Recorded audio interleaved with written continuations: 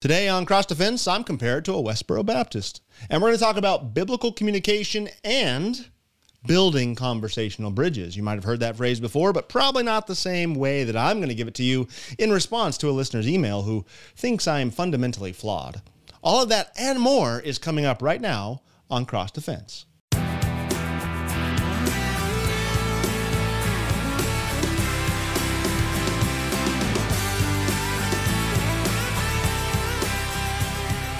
Welcome to Cross Defense, my friends. This is the show that aims to equip the mind, excite the imagination, and comfort the soul, and aims to do it all with God's Word, both His law and His gospel rightly divided. I'm your host, Reverend Tyrell Bramwell. I'm the pastor of St. Mark Lutheran Church way out here in Ferndale, California, the wonderful Cream City, California, where a retired police officer regularly, and I mean regularly, displays why a Bachelor of Arts degree from UC Berkeley isn't worth the cost of Sunday's edition of Eureka's Times Standard newspaper. You might get that reference later in the show. If during the show you decide you'd like to send us your comments, your questions, your bits of biblical brilliance, because I know you got them, you can do so through the contact page at stmarksferndale.com/contact. That's STMARKS ferndale.com/contact. You can also find the church. This is true. And I'm sorry to say that I didn't tell you this before, but you can find the church's Instagram and Facebook pages out there on those social media platforms. So if you want to get through to me on those comms lines, those are being checked on a regular basis too. And I should have probably told you that before. Nothing personal for me, although someone did tell me that I still do have an Instagram account active. So I should probably go and delete that because I hate social media.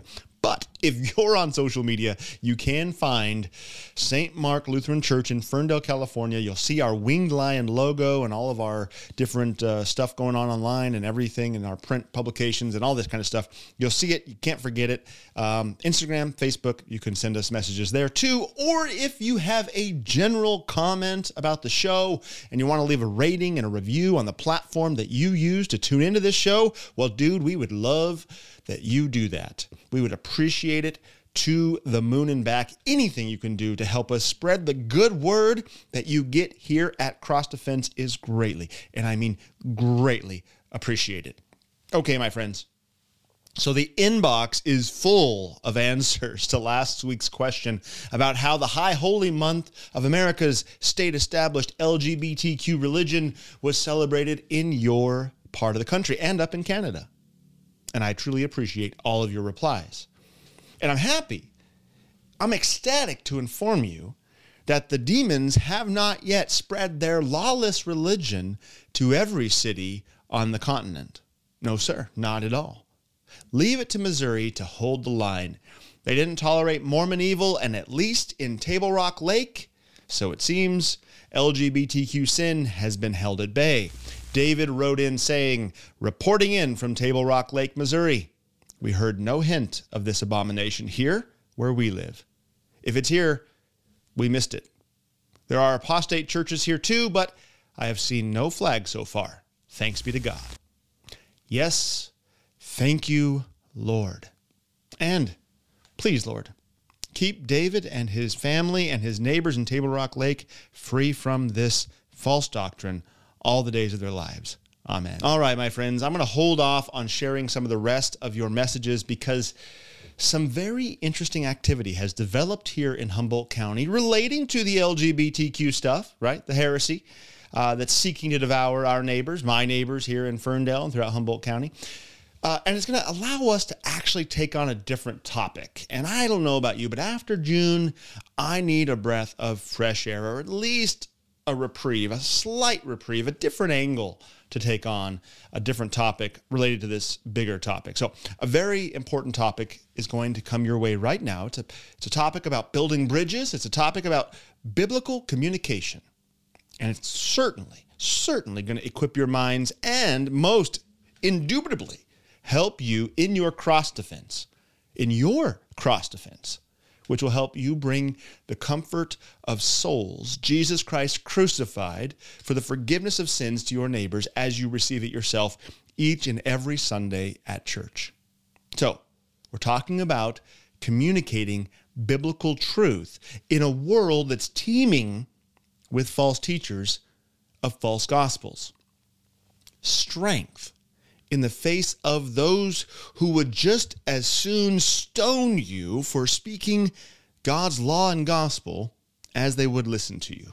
That's what we're talking about today. So keep sending in your summaries of how the false LGBTQ doctrine manifested itself and its false practice near you. In the meantime, I was honored to find that I made the front page of Eureka's Time Standard newspaper up there in Eureka. It's called the Time Standard paper in Eureka. That's the best way to say that, which is the big city. It's 12 miles north of Ferndale, up 101, the 101 if you're a Californian, where many of our members actually live and work. They come in to this community to go to church here, but they live in Eureka. They live actually all over the county. And I'm in the various papers throughout the county all the time because mine is a woke county that isn't used to biblical communication. It's not used to Orthodox pastors holding the line and speaking true words in the face of lies. But the front page of the Time Standard was a bit of a surprise. The headline reads, "Ferndale pastor uses violent Seth Kinman tale as metaphor to ridding city of LGBTQ plus people." That was the headline. Now, if you don't know, you might need to know this for this to really hit home for you. Seth Kinman, if you don't know who that is, you should look him up. He's worth the Google, anyway, the Google search. He was a frontiersman like Davy Crockett, who told tall tales and did these sorts of frontiersman-y things, hunting and fighting Indians and trapping and all this kind of stuff, living on the frontier back in the old days. And he gifted President Andrew Johnson with a grizzly bear chair. I especially like that one. But he also gave antler chairs to President Buchanan, President Abraham Lincoln, and President Rutherford B. Hayes, that guy. So he's no lightweight when it comes to American history, a figure in American history. He was the kind of hero that 60, 70 years ago, Disney would have made movies about, right? But not anymore. No, now he's sort of persona non grata. He's too violent. He fought Indians. He was a bad guy now.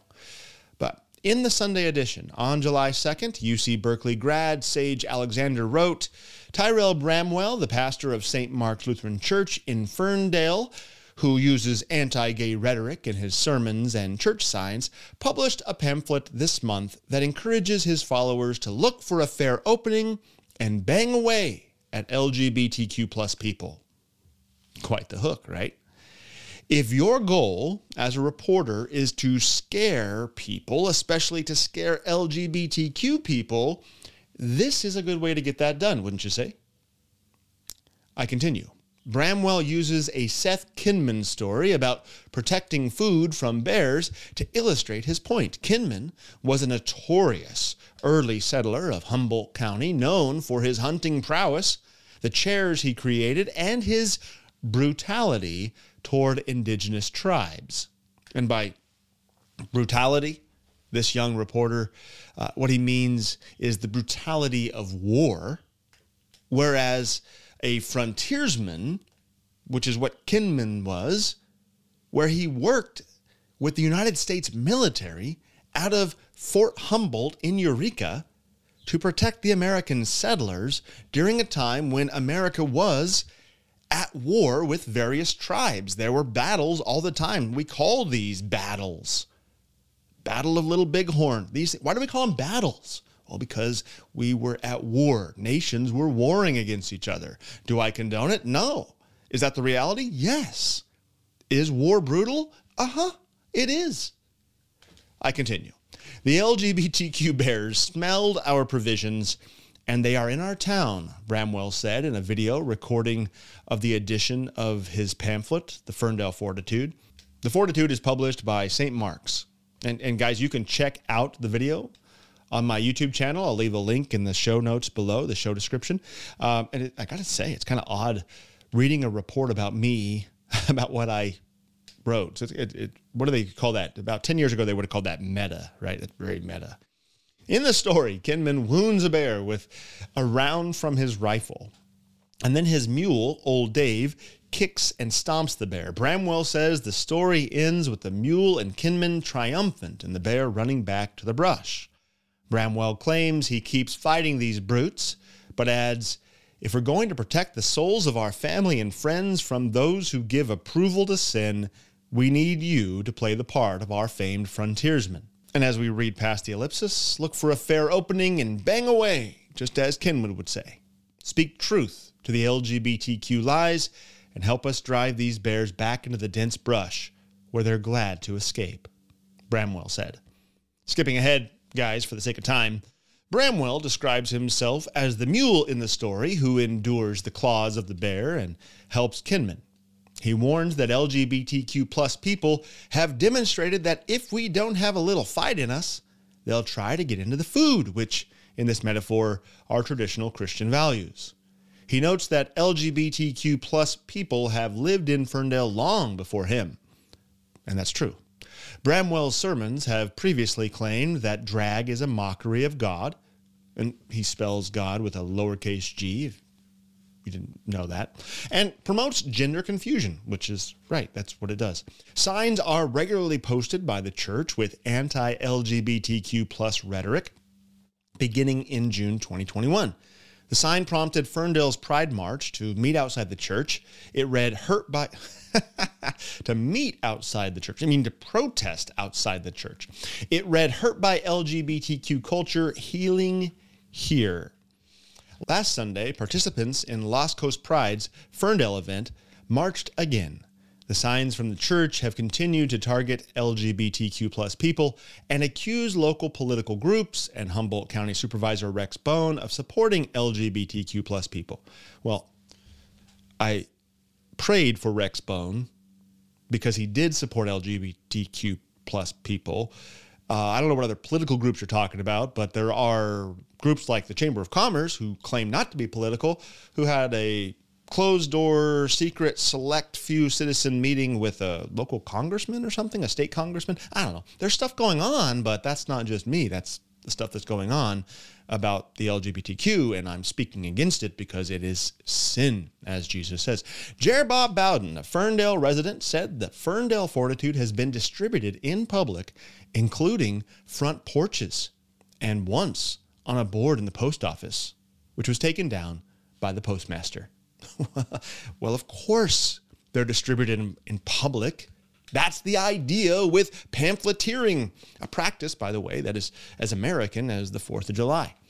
Every Ferndale Fortitude gets hung in the post office and on every other bulletin board I can find. I don't know about putting it on porches. I don't think I've ever left a Fortitude on a porch, but I do leave them around town where there are public places to put public publications and these sorts of things, flyers and whatnot, including at the liquor store where if you're listening locally, you can grab one every time they come out. Thank you to the wonderful people over at the liquor store, and you can also get them at Butterfat Books if you're local. But most of you guys probably are not local, so let's continue with the story. In terms of printed material, this bulletin is a new step, Jared Bob Bowden said, and in my opinion, a step too far, he said. He also found that using Kinman as a vehicle is too much because of the violence Kinman committed against indigenous people during his life. Images of Kinman are used on the pamphlet. We can't even use images of American iconic figures who gave things to the presidents, multiple presidents of this country. They're off limits, guys. You cannot use a picture of a mountain man who has a coon hat and wears buckskin leathers and sits on chairs with his gun made of antlers, not the gun, but the chairs. We can't use those anymore. Davy Crockett, for all intents and purposes, is off limits. That's right.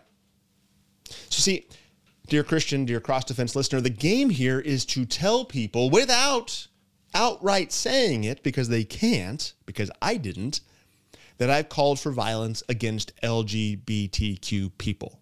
That's the game. Even though the reporter recognizes that my use of Seth Kinman's tall tale is a metaphor to encourage my neighbors to speak truth to lies, he quotes me there. he read my intent, he sees what I'm doing, but still wants to paint me as encouraging violence. That's all he needs to do. Truth doesn't matter if the headline and the hook can leave people with the impression that I'm a dangerous guy. And I'll tell you this, he accomplished his goal. Have a listen to this message that one of his readers left on my machine. Pastor Bramwell, I'm a married heterosexual man, and I just read your story. That is the most unchristian thing I've ever heard in my life. Are you trying to be Westboro Baptist Church with your gay bashing? You should be ashamed of yourself. I'm praying for your soul. God bless your soul. The caller left me his name and number, and I called him back. And when he said that he read my story, what he meant was he read Sage Alexander's story about me in the paper. We talked for about 40 minutes, in which time I was able to convey from Scripture that my intent is to love LGBTQ people so that they don't perish, but reach repentance and live, and that if they are unwilling to repent and continue to muster their supporters to set up shop in Ferndale, then yeah, I want to do everything in my power to drive them out of town so that my neighbors, present and future, will not be tempted into their sinful behavior. Guess where I took him? He didn't want to go there. But guess what Bible verse I cited so that he could go take a look at? Yeah, that's right. Matthew 18:6. That's the verse I cited, and we'll talk about that in just a minute when we get back from this first break. Thanks for listening to Cross Defense. We'll be right back.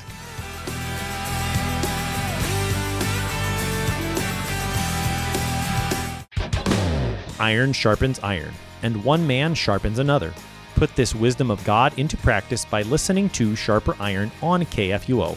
I'm your host, Pastor Timothy Apple, and faithful pastors from around the world help sharpen my faith in Christ every episode. I know you'll be blessed by listening and studying God's Word with us. Listen to Sharper Iron weekdays at 8 a.m. on KFUO and on demand at kfuo.org, the KFUO radio app, and anywhere you get your podcasts.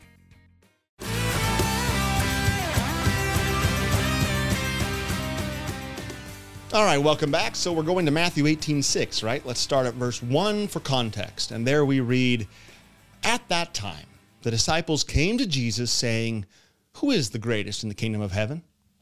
And calling to him a child, he put him in the midst of them and said, 'Truly I say to you, unless you turn and become like little children, you will never enter the kingdom of heaven. Whoever humbles himself like this child is the greatest in the kingdom of heaven.'" And we might want to point out right here that what we're about to learn from Jesus himself is in the context of teaching against pride. Whoever humbles himself like this little child. Whoever receives one, Jesus says, one such child in my name receives me. But whoever causes one of these little ones who believe in me to sin, it would be better for him to have a great millstone fastened around his neck and to be drowned in the depth of the sea. Let me ask you, dear saint, does that sound violent to you? Yeah, kind of does, doesn't it? Kind of sounds like something Tony Soprano might say. Someone needs to be sleeping with the fishes with his concrete shoes on, right? A little bit violent. Who said it? Jesus did. Kind of makes you say, this is serious stuff. And my pamphlet, it used a metaphor with a gun in it. So that makes it completely out of bounds here in California and wherever leftists rule the day. Guns are bad juju. But none of the characters died, did they? The LGBTQ bear, he wasn't killed. He was driven away. How about Jesus? When he talked about the ones who lead his little ones into sin, does he hold back the way Kinman did, the way I did, from the strongest possible language? Even the language of death? Not for a second. It would be better for him to have a great millstone fastened around his neck and to be drowned in the depth of the sea, he says. What do you think, Mr. Alexander? Over there at the Times Standard, what do you think about Jesus' words? Is he calling for violence against the LGBTQ?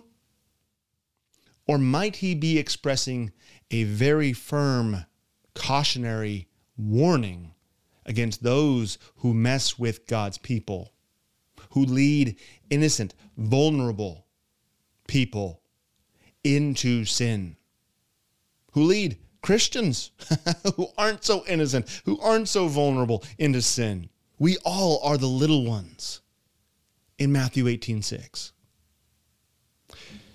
See, my friends, biblical communication isn't all teddy bears and cotton candy, as you know. God's word, the truth, has sharp edges. It has warnings. It has stern words of caution and threat. And God carries out his threats. Jesus continues in Matthew 18:7, "Woe to the world for temptation to sin. For it's necessary that temptations come, but woe to the one by whom the temptations come. And if your hand or your foot causes you to sin, cut it off and throw it away. It's better for you to enter life crippled or lame than with 2 hands or 2 feet to be thrown into the eternal fire. And if your eye causes you to sin, tear it out and throw it away. It's better for you to enter life with 1 eye than with eyes to be thrown into the hell of fire." Side note, I don't think 2023's Western man is capable of understanding the nuance of that particular verse. If we can't understand the use of a metaphor, we can't understand the use of hyperbole, can we? Now, Alexander tried to reach me via email, but I was on my day off and I didn't see it until Sunday morning after I saw the paper. That's at least more than other reporters have done here in Humboldt County. And recently, one of our brothers here at St. Mark Lutheran Church wrote to the editor of the North Coast Journal with that in mind, that idea that the reporter there at the NCJ didn't reach out to me before he reported his article. And he wrote this letter to the editor, which hasn't been published yet. I don't think it ever will be. But he titled his letter, "Heterophobia or Xenophobia?" And this is what our dear Christian brother said. "The Reverend Bramwell is an open book. Just ask him. As mentioned in the article, the Reverend has web presence for those unwilling to meet in person. Yet the press creates news by presenting one side of the story, rather than interviewing to find the truth. It's not the purview of the press to create news, only to report it.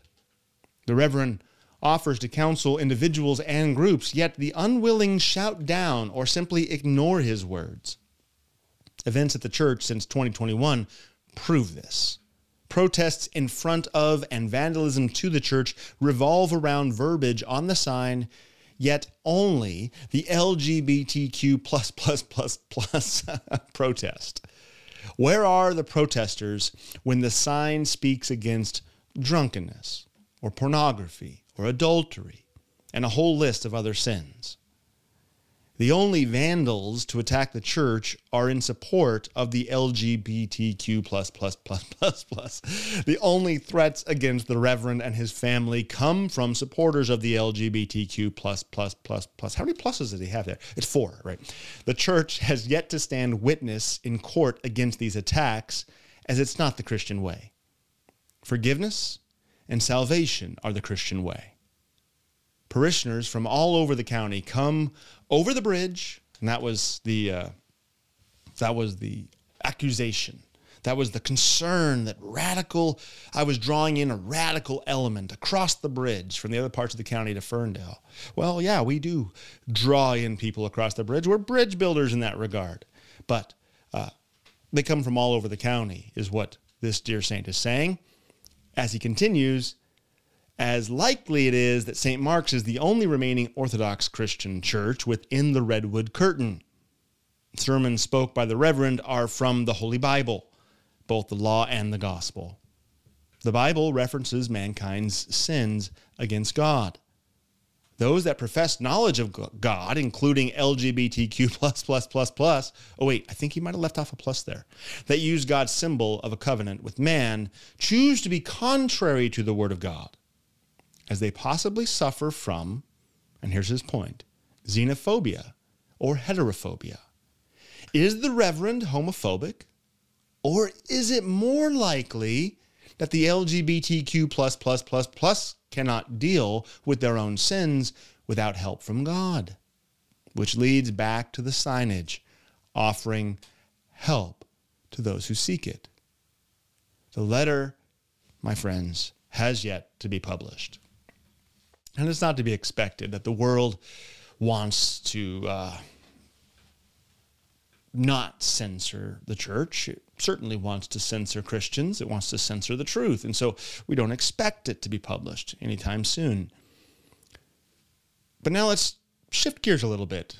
Same topic, different angle, using that as our pivot point. Because when Christians censor themselves, that is a tragedy. And that's what so many churches and so many pastors are doing these days in the face of blatant, unrepentant sin. A pastor wrote in last week, and I hope it was an unwitting case of this, but I did get this email from him, and that is what's happening. He says he's a Lutheran pastor, but I don't think he's a part of the Lutheran Church Missouri Synod. And I'm going to omit his name, actually. I'm going to omit it in an effort to keep the eighth commandment. But he did write in, so I want to take the time to engage his comment. He took the time to engage with me and my words.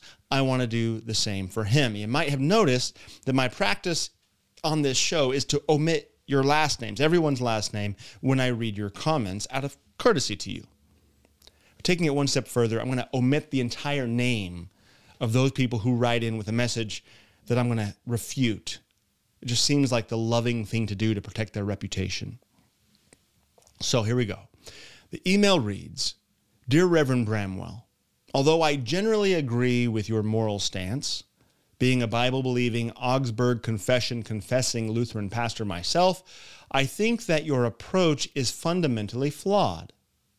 We do not live in a theocracy, and the USA has never been a Christian country, not by a long shot. Consequently, democratic militarism by protest or by litigation can only go so far.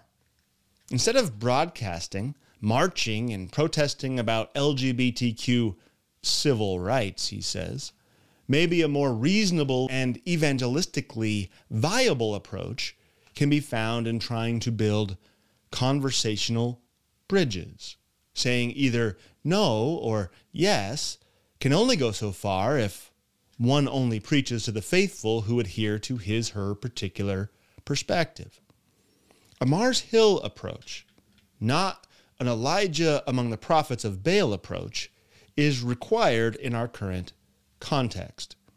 The entirely just anger of man does not accomplish the righteousness of God. Okay, so I'm not going to take up the theocracy stuff because I've never contended for America to be a theocracy. We could deal with all the American Christianity stuff later. I disagree with him, but that's beside the point for today's show. So first, with respect to the James 1:20 quote there at the end of his email, I want to ask you, sir, are you assuming that I'm angry? And the follow-up question would be, why are you assuming that I'm angry? Strength isn't equivalent to anger. Standing firm and calling a spade, according to God's law and gospel, does not necessitate anger. In fact, anger is, far more often than not, strength's enemy, the Achilles heel of strength. In that, it clouds one's vision. It dulls the senses. Now, I will grant that I do get angry from time to time when I stop and I think about Christ's little ones being led into sin, being tempted into sin, being abused and mutilated and killed, and all these things that are going on to even biologically, chronologically, little ones. not just Christians in general, but the little children who are suffering from the transgender movement, the little kids that are being killed in utero, these sorts of things. That, yeah, I will admit to you, that makes me angry inside. But I will stop short of saying I'm working from a place of anger. No, sir. No more than a soldier on the battlefield would. And he doesn't. That's a misconception. We can war without malice and murderous hearts, even while we fight fiercely and victoriously against the opposing army. Don't take the fierceness of a soldier as anger in his heart to get the job done. He's just fierce and victorious. He's warring well. I'm at war, as are you as a Lutheran pastor. Indeed, every Christian is at war. I don't know what synod you're in, but as a Bible-believing Christian, you are at war against the rulers, against the authorities, against the cosmic powers over this present darkness, against the spiritual forces of evil in the heavenly places, Ephesians 6:12, right? And since you cited James 1:20, let's read the next verse as well, 21. Therefore, put away all filthiness and rampant wickedness and receive with meekness the implanted word. What is meekness? That is strength subdued, restrained, which is able to save your souls, James says. Brother, I also want to contend or commit to you James 4:4. It's really good for reproof. Friendship with the world is enmity with God. Therefore, whoever wishes to be a friend of the world makes himself an enemy of God. See, we're dealing with biblical communication. Christian clergy have been talking about building conversational bridges for decades, while the church is dying and while the culture is becoming more and more pagan. So how are your conversational bridges coming along? Are they built yet? See, we never talk about building these bridges in terms of the truth, the reality of being the church militant, which we are. Why does, and maybe you can answer this for me, honestly, truthfully, why does the bridge building argument always seem to be given as an alternative to boldly speaking truth to lies, as if we're talking about work being done by civil engineers, working in the safety of the homeland, where there's no fear of being attacked, instead of the way it should be brought up as an analogy, as the construction battalion in the military, building bridges under threats of attack, under bombardment, while the enemy is right over there in the brush. And yet you're building that conversational bridge. See, that's the right reference. We're Seabees building bridges, sir. Yes, we are building bridges as Seabees. That, I would say, is exactly what a strong Christian witness against the neo-pagan culture does, using both the law and the gospel rightly divided, as is appropriate. It builds bridges for the isolated and the alienated Christians trapped behind enemy lines. It builds bridges to them who've been abandoned by the church. You know how many people are coming to our church now, sir? Because they, like the member here at the church wrote in his letter to the editor, we're the last remaining Orthodox church behind the redwood curtain. That's not to say we're the last church. There's many congregations out here. Eureka's full of them. Ferndale has 6 just in our town of 1,300 people. Fortuna has a bunch more. And then there's Arcata. We got plenty of them. But they've abandoned the soldiers behind enemy lines. They've been taken over by the enemy. See, it builds bridges to these saints who don't think there's still a faithful church out there, when all of a sudden faithful pastors start speaking truth and they go, oh, there it is. There's the battalion. I'm headed home. They're coming to get me. We build bridges so that God's soldiers can penetrate enemy territory and rescue not only the Christians who are still on the battlefield behind enemy lines, but prisoners of war who've been taken captive by the spiritual forces of evil. And I would say that's where the LGBTQ are. These people are possessed and oppressed and deceived by demons. What you call my broadcasting, marching, and protesting about LGBTQ civil rights, I know to be the effective bridge building in the midst of war. And how do I know it's effective? Because I haven't stopped teaching new member classes since I spoke faithfully against the LGBTQ 2 years ago. And I want to mention here that it's LGBTQ sins. The civil rights label, moniker, category, that gives them what they're saying. It's a lie. That's not true. This isn't a civil rights movement. This is people advocating that their sin be tolerated. We don't tolerate sin. A little leaven leavens the whole lump. Yeah? Paul said that. Again, 1 Corinthians 5:5. I've mentioned that several times the last month. Where are those who are driving out from within the church the evil influence that leavens the whole lump? Okay, we got more to say on that. So let's take a break and we'll come right back and we'll talk more about this email. And we'll get to actually what I want to get to, which is the Elijah and the Paul reference. That's where the good stuff is. So, okay, we'll be right back. Thanks for listening to Cross Defense. Hello, friends. I'm Pastor Phil Boo, host of Thy Strong Word. Each weekday morning at 11 a.m., join me and a guest pastor as we explore God's Word, which strengthens our faith and guides our lives. You can listen over the air, online at kfuo.org, or through your favorite podcasting app. Just search for Thy Strong Word, only from KFUO. Christ for you, anytime, anywhere.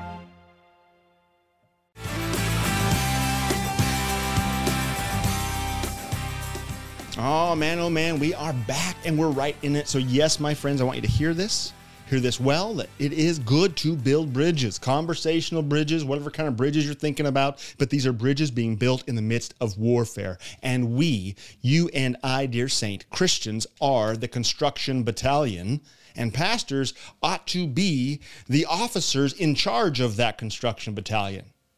But see, this is where the next part of the email betrays our friend's words. And I don't like to say this. I don't like to go here, but it's true. So let me quote again for clarity's sake. So our brother pastor, but all of us can learn from this.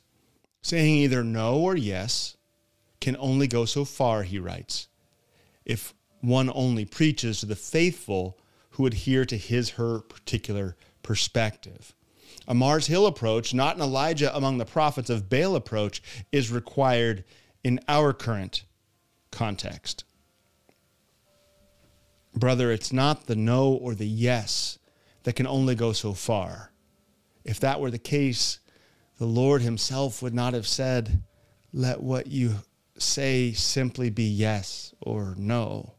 Anything more than this comes from evil, Jesus says, Matthew 5:37. Do you hear the call to simplicity, my friend? It's actually thinking that the yes and the no are only good for Christians in the pews when you're preaching to the choir and are not good for the world, when that text actually is talking about your oath in front of the world. So thinking that's not good enough, that you as the man have to massage the yes, deliver the no, be able to use your personality and your gifts there. That's the language that starts talking, when we start talking like that leads toward human wisdom, which is foolishness, getting in the way of God's foolishness, which is wisdom.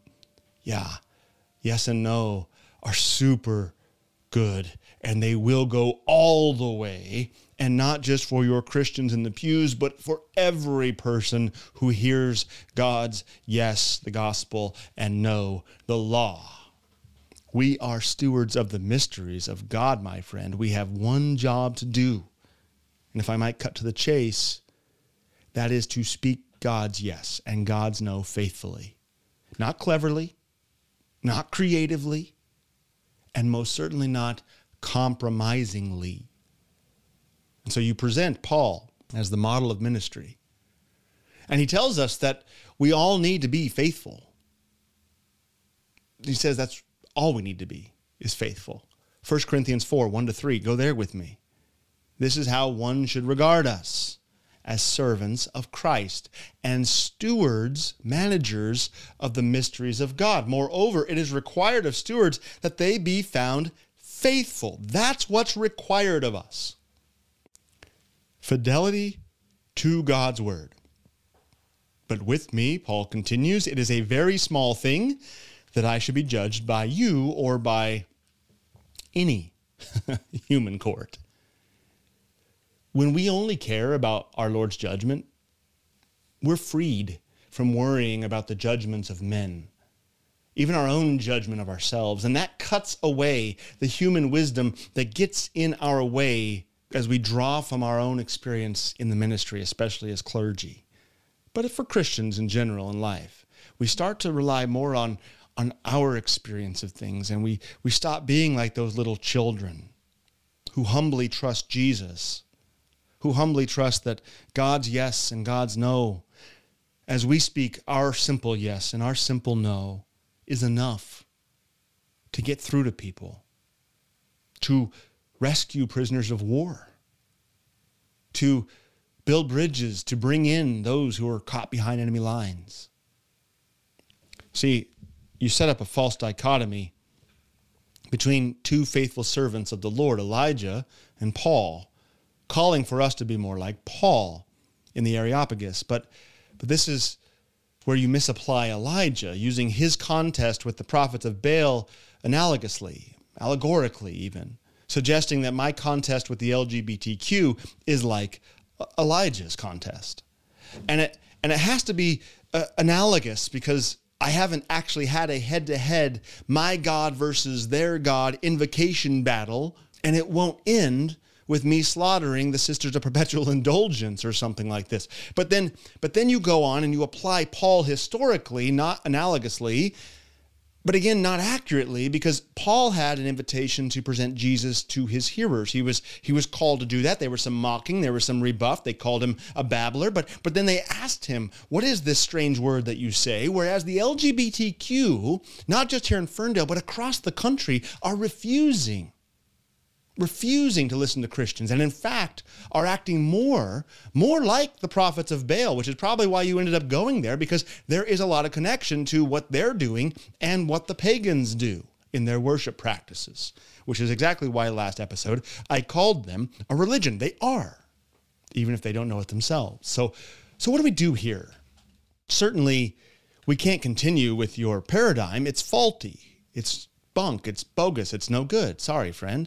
So how about we throw out allegorizing the Old Testament and we go to the historical example in Scripture, like you were trying to do with Paul, but let's go to the one that Scripture provides for itself for us. And that would be, I think, and correct me if I'm wrong, Stephen. Like him, we have the spirit and the wisdom that he was given. And like him, we're contending against people who are resisting the Holy Spirit. He preached a powerful Old Testament sermon showing God's glorious faithfulness to his people, pointing out that Jesus is our Savior, the righteous one come. And then as a battlefield bridge builder that he is, he called things as they are, saying to his hostile audience, you stiff-necked people, uncircumcised in heart and ears, you always resist the Holy Spirit. As your fathers did, so do you. See, brother, like in my situation, like in the church's situation all across the Western world, Stephen wasn't speaking only to people who adhere to his perspective. He's not speaking just to those in his pews, as I'm not either. He was speaking the truth of God's word to people who hate God's word, people who have developed a history of despising and rejecting the righteous one. And so, there was one word that he needed to convey to them. The word of the law. That's what they needed to hear. And I know that goes against your idea of civil engineers building conversational bridges because of what happens next. But this was, make no mistake, when he called them stiff-necked and uncircumcised, it wasn't out of anger. It was out of love. This law word is the loving word to preach in this situation, the situation we find ourselves in right now. The end of his sermon is great. Let's read it. Which of the prophets did your fathers not persecute? The prophets were persecuted. Are we pastors persecuted today? Well, we ought to be. If we're doing our jobs, we probably will be. And they killed those who announced beforehand the coming of the righteous one, whom you have now betrayed and murdered. You who received the law as delivered by the angels and did not keep it. Acts 7:51-53 there. This is what faithful bridge building looks like when carried out by the Christian Construction Battalion, our Savior's Seabees. See, Stephen wasn't called to be Elijah, nor was I or you or any Christian pastor. We know that. We serve in the era of the church, the New Testament era, these last dark days. And our warfare, unlike the prophets' warfare, doesn't include the physical sword. We get that. But it does include the spiritual one, which has two edges to it, both gospel and law, for the proper cutting at the right time, which is best wielded, I would say, by the man willing to die for it. Stephen was called to speak truth faithfully to a culture filled with people who rejected Jesus. And the bridge he built on Christ's battlefield as a CB was constructed of stones, make no mistake, with his very own body laid as the foundation. That is the model for us, my friend. Are you building bridges with your life? Are you losing your life that you might find it, so that others will find it as they hear your words about Christ, as they hear your words of law and gospel? Or is what you call building bridges a sophisticated effort of preserving your life and therefore losing it? Preserving it with theologically loaded language, sure, that leaves you comfortably alive for now, while Christ's little ones are being tempted into sin? That's an honest question, and only you can answer it. But it's there for you. American pastors over the course of the last 60, 70 years, even up to my very own band of brothers, my crop of pastors, have proven by their actions that they, one, don't know what sort of bridges we're building and in what context, right? That we're not civil engineers, but Seabees. And two, what true, faithful, law gospel, biblical communication, conversational bridges sound like. So we have a duty to love the Lord's people, not behind the castle's high, strong walls where civil engineers have time to erect elaborate, gorgeous, and delicate bridges free from the threat and of any kind of threat and with all the time in the world. No, not like that, but out where God's people are being taken captive by the devil and his demons daily. That's where we build our bridges, according to the faithful acknowledgement that the only time we've been given for this mission to build this bridge is today, because this is the day we have. Keeping with your metaphor, brother, build it or don't. But today is the only day you know for certain that you have to get it built. And just to be clear, what we're talking about is the saving of souls. Anything less than the most urgent effort to get the bridge built, to communicate boldly, biblically, puts souls at risk. And I know we're all sinners and we're all weak men and we fail at this miserably. But this does not mean that we start to justify our inaction, trying to look for examples that are not accurate. So, because I know that there are many people out there who find it hard to believe that you can be strong and confident and loudly, unapologetically speak truth using both law and gospel without being angry at all at the people who are despising God's word, in fact, loving them. Because of that, I want to share with you my interaction with St. Mark's chalk vandal. This LGBTQ devotee sees signs that she doesn't like from time to time in front of our church, and she comes and she chalks different messages on the sidewalk in front of our sign. And we've caught her on video before, but the other day I was home for lunch and I looked out the window and I saw her doing it, and I approached her. I didn't know what to expect. I didn't know what I was getting into. And so I approached her with caution and I recorded it. I think that it is far more important to love everybody regardless. I love loving people. Okay. What, can you define love for me? Being open and kind and welcoming others as they are, regardless of how they present or who they love, because loving people is loving people. It doesn't matter if I love a man or a woman or somebody in between. So your definition of love, you tell me if this is right. I don't want to put words in your mouth, but am I hearing you right to say that it's affirming what you want to do with your body and your life? Yeah. That's love? And I think God would be happy for me. I think Jesus would love me regardless. I think Jesus would welcome me with open arms, regardless of if I married a woman or if I married a man. Even though his scriptures say otherwise? So where are you basing your... I think Jesus would be sad if he saw these signs, frankly. But where are you basing your reasoning from? Your own opinions on it, or what you hope to be true? Or, I mean, honestly, because what we're doing is we're going to objective truth. And Jesus' It's a book that was written thousands and thousands of years ago, and I think that objective truth left a little while ago, and I think that it's what people need to have hope and things like that. And I just don't think this is sad. Well, what I think is sad is to let a lot of people think they're fine and they're happy and everything is going to work out well, and then on Judgment Day they're going to be in hell. I think that's horrible that anybody would think. I don't believe in hell. I know, but it's true. It's a real thing, whether you believe it or not. But I'm curious that you don't believe in hell, and you dismiss the Bible as being an old ancient book, so therefore objective truth doesn't exist, but you're quoting John 4:20 to us. So why are you trying to use a book that doesn't mean anything to you?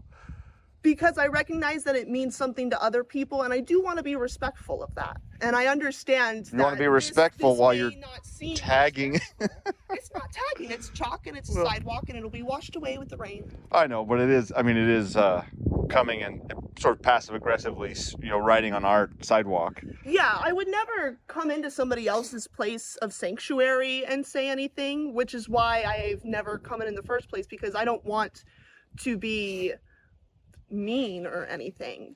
But I just want to give some other people hope, because I understand that people do believe this. That it makes me a little sad. Okay. But when other people see this, it does hurt them. And I want people to know that somebody is there who cares. I love that. I love that you care so much too. And I know that you're in tune with the idea of trying to affirm what other people would like and things. Mm-hmm. Can I now just ask you and tell you what I would like is for you to come and talk to me one-on-one to try to have a conversation about these signs, rather than to communicate in this way. Now that you know my wills and what would make me happy, will you honor that and not tag our sidewalk anymore? I mean, I can't guarantee that I won't come out in chalk, but I would love to have a conversation. But you said that you said that your definition of love is to try to affirm what other people, what makes them happy. And what will make me happy is if we talk and that you don't do the chalk. Can I tell you something? I would love to do that, but these signs make so many people unhappy. So love is only subjective then toward your people. No, you won't love us. That's not what I'm saying. Because I've expressed to you that what will make me happy is if you don't. It would make me so very happy if you would take these down. If I stop talking, will you take these down and stop writing homophobic things on your sign? No, but I'm not working with your definition of love. Okay. I'm just trying to hold you consistent to your definition. I mean, if I was working. I'm not going to stop talking. If I was working from your definition of love, then I would say that's a reasonable request. But my definition of love is keeping the commandments, as Jesus says. Okay. But your definition of love is subjective, and you said it's about affirming someone's happiness. But then when I ask you to help me be happy by not chalking our sidewalk, you say, well, no, because other people are being hurt. So do you see how your definition is This is squishy? The first time I've ever met you, and I do have a loving community of queer people. So while I would love to have a conversation with you about these things, I cannot guarantee that I'm going to stop talking, because while I could love you, I've already been loved by my community for a very long time, and these things have shown that you do not love me. So I am going to keep helping the loving community, but I would also love to have a conversation with you. So you don't love all people? You're twisting my words. No, I'm just asking you to be very consistent with your reasoning. That's all I'm asking. is to logically carry out your definition of love. Do you see how it's subjective and it's squishy? And I think this conversation is getting a little silly, and I'm going to go ahead and leave now. Certainly. But I would love to have a conversation. But I appreciate that. I appreciate that you engage with me on this, because I hope you see that. I'm not meaning to hurt anybody with any of these things. That's not what I'm trying to do, any of that. I just want people to know, people that have faced, some hardships throughout their life just for existing the way that they do, that somebody cares, even though these things are here. Even though Ferndale is a very small community, there are still people who love that community. Yeah, we love them too. That's why we don't want to see anything bad happen to them for eternity.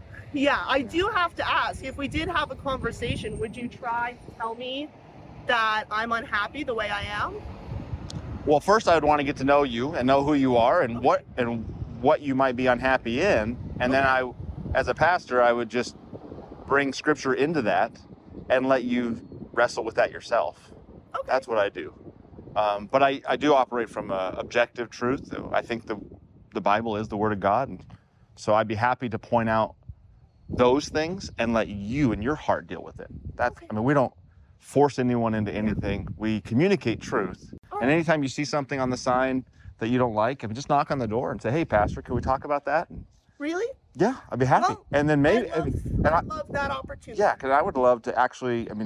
I'm not above thinking I have blind spots. So if I'm missing something, that makes me. I would love to talk about that. Can I give you a hug? Of course. Sorry if I'm talking. Yeah, no, that's okay. Thank you. Of course. While a bold law gospel witness will cause reporters to paint you as a hater, will cause some brothers to want you to censor yourself, it will also provide opportunities for conversations where truth can begin to penetrate the soul. My friends, speak truth to lies. Be bold. Or in the words of Seth Kinman, look for a fair opening and bang away. I'll talk to you next week. Thanks for tuning in to Cross Defense. Cross Defense is a production of KFUO Radio. Find past episodes and support Cross Defense at kfuo.org.